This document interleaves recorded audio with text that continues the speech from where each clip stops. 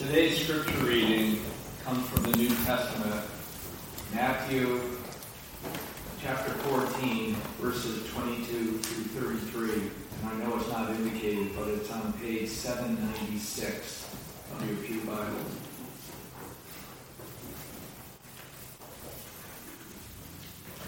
Immediately, he made the disciples get into the boat and go on ahead to the other side while he dismissed the crowds.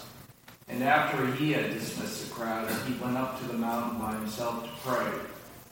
When evening came, he was there alone, but by this time the boat, battered by the waves, was far from the land, and the wind was against them. And early in the morning he came walking towards them on the sea. But when the disciples saw him walking on the sea, they were terrified, saying, "It's a ghost." And they cried out in fear. But immediately Jesus spoke to them and said, "Take heart, it is I. Do not be afraid." Peter answered him, "Lord, if it is you, command me to come to you on the water." He said, "Come." So Peter got out of the boat, started walking on the water, and came towards Jesus. But when he noticed the strong wind, he became frightened, and beginning to sink, he cried out, "Lord, save me."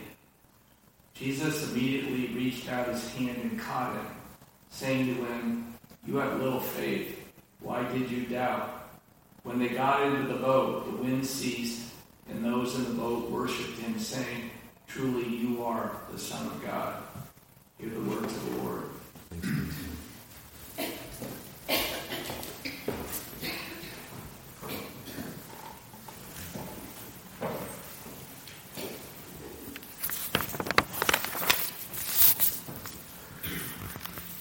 Let's be in a spirit of prayer together. Let us pray. Oh God, you have given us a place to stand, to be in this world, and for that we are grateful.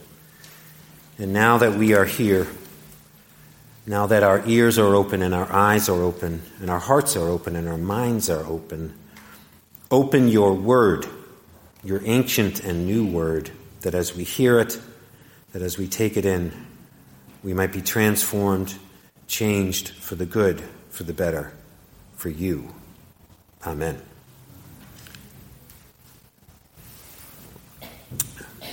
From that text that we just heard Tad share, and early in the morning, Jesus came walking towards the disciples in their storm-tossed boat on the sea. But when the disciples saw him walking on the sea, they were terrified, saying, "It is a ghost." And they cried out in fear. But immediately Jesus spoke to them and said, "Take heart, it is I. Do not be afraid." Take heart, take heart. Do not be afraid. Have courage. Until that point in my 26 years of life then, it was about the longest walk, the absolute longest walk I had ever taken.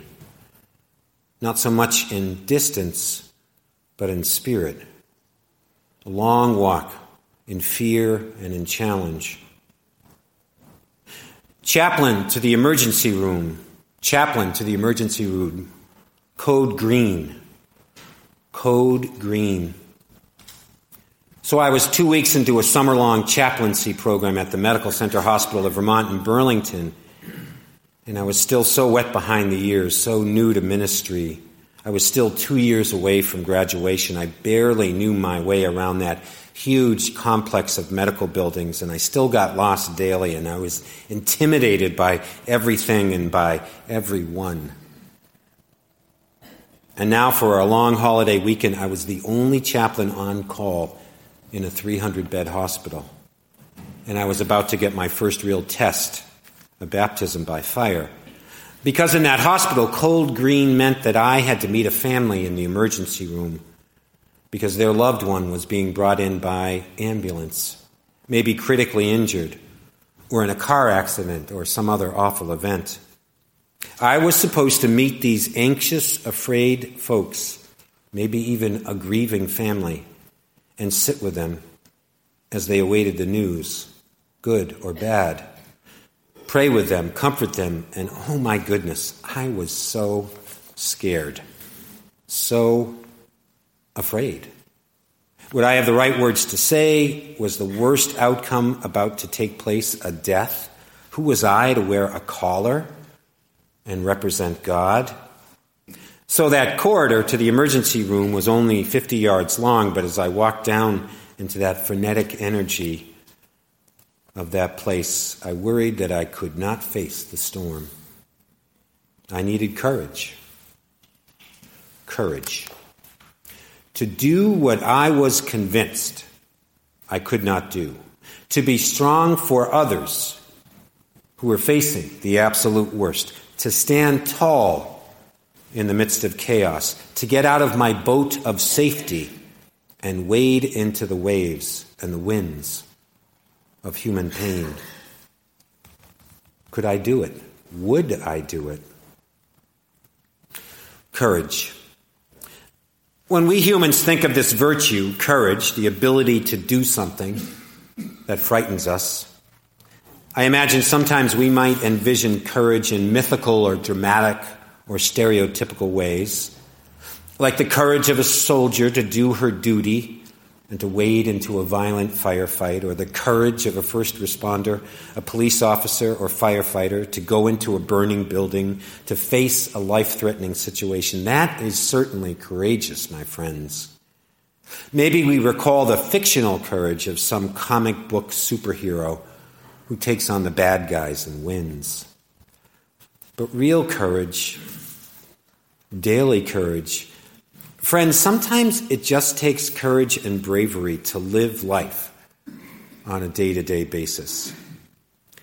I've been thinking a lot about courage and God and faith in the world these days, these sometimes frightening days of late in creation, when things we are right to be scared about seem to just pile up, one right after the other. Day after day after day. Am I the only one who feels this way? As we worship this morning, right now, millions of our neighbors down south are about to face into a storm or are trying to recover from a storm. They are hunkered down in wind-blown shelters and basements. They are facing into damaged and destroyed homes, and they need courage for the living of these days. Then there's the real fear of war as things heat up on the Korean peninsula and on the world stage. And there's the fear that our government leaders just can't seem to get anything done in Washington anymore as problems pile up. I don't know about you, but for me lately, the world feels shaky somehow, unstable, kind of crazy even, and yes, scary. And then add on to this the normal day-to-day storms each of us face, where we need some courage too, like starting a brand new school year, or watching as our kids get on the bus for the first time, or packing up the car and sending our children off to college. Will they be okay? Or caring for our parents as they age. The child becomes the caregiver. Starting a new job, dealing with conflict at work or home. Friends, courage is absolutely something we need, always, in big and in small ways. We need courage for the living of these days, to somehow find the strength and the resolve and the fortitude to carry on with grace and with strength. So on this sunny September Sunday, as we return to church, maybe after a long summer away, maybe for the first time in a while, maybe just since last week, my hope and prayer for each of us and as a community is simple: that we here in God's house, with God's people, that we might find courage for the living of these days. Real courage as we seek to raise our kids and live our lives as citizens and just do the work of life. So here's my question to you. Where in your life right now, where do you need courage? Courage. What's your storm lunge? Your place of fear or anxiety or worry that calls for courage? The frightened disciples in that windswept boat 2,000 years ago on the Sea of Galilee, they needed courage and then some. You see, they'd set out to go fishing at dawn, and as can happen on any body of water, a terrific storm suddenly blows in and blows up, and so they are petrified and scared and panicked. The waves are pounding, the rain is pouring down, and they are not sure if they can make it. And then in the distance, they see a ghostly figure, and it is Jesus walking on the waters towards them. Now they are really terrified. It's a ghost. But Jesus, seeing their fear, gently and clearly says to them, "Take heart. It is I. Do not be afraid." Take heart. As I was telling the kids, that word courage actually comes from the word for heart, core in French. Heart as in the center and the core and the very essence of our being. To take heart. What I think Jesus teaches here is that to be courageous in faith, it does not mean God will somehow take away the storms of life. I just don't think that's how God works. Instead, what our faith can do for us is to remind us that we are not alone in the boat. In the boat, especially when life gets stormy. The gift of church is that we all get to be in God's boat together, to walk together and sail together and live together, no matter what. We are not alone. God calls us to be with one another. It reminds me of watching on Wednesday evenings here at church as the members of Alcoholics Anonymous file into our fellowship hall and then fill it up with 120 or even 50 or so souls, each in their own ways facing into a storm of addiction and heartache as they seek to be clean and sober for just one more day. And friends, the key to their sobriety, their survival, is that they trust that they are all, always in the same boat together. So when the winds of temptation and fear start to blow, they know what they need. To just be with another alcoholic, to just be with another recovering drug addict, to just be with someone who walks with them. There is no substitute for face-to-face, heart-to-heart, and hand-to-hand community. Facebook is good, but does not cut it. Text messages only go so far. Church is one of the last places in this world where we promise to God and one another that we will be here, by God, and with each other in just one big boat. And that takes heart, and that gives courage, God's courage. And at our best, because we are with and for each other in the storms, God is in the boat too. God. Not as just an idea or a notion, but as flesh and blood reality. Real.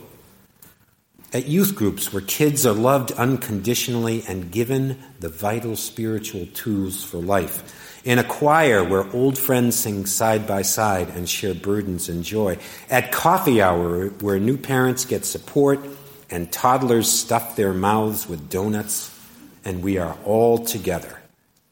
And so God is here too. Take heart. Have courage. Quiet courage and big courage. This is what God offers to us, I pray, in the days ahead.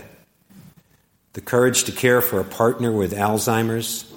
The courage to help our friends on the Gulf Coast and in the Caribbean who need to know that we have their back. The courage to face into an addiction or struggle through hard times in a family. The courage to walk into a new life as a widow or widower, or bring a new baby into a world filled with challenge. Courage to carry on, to sail on through the storms, globally, nationally, and personally. Courage, not as an absence of fear, but fear met directly and head on with God and with our friends, with prayer and with action. Take heart. Be not afraid. Because, my friends, finally, we are all in the same boat together. Thank God. May God grant us wisdom and grant us courage for the living of these days. Let all God's courageous people say, Amen.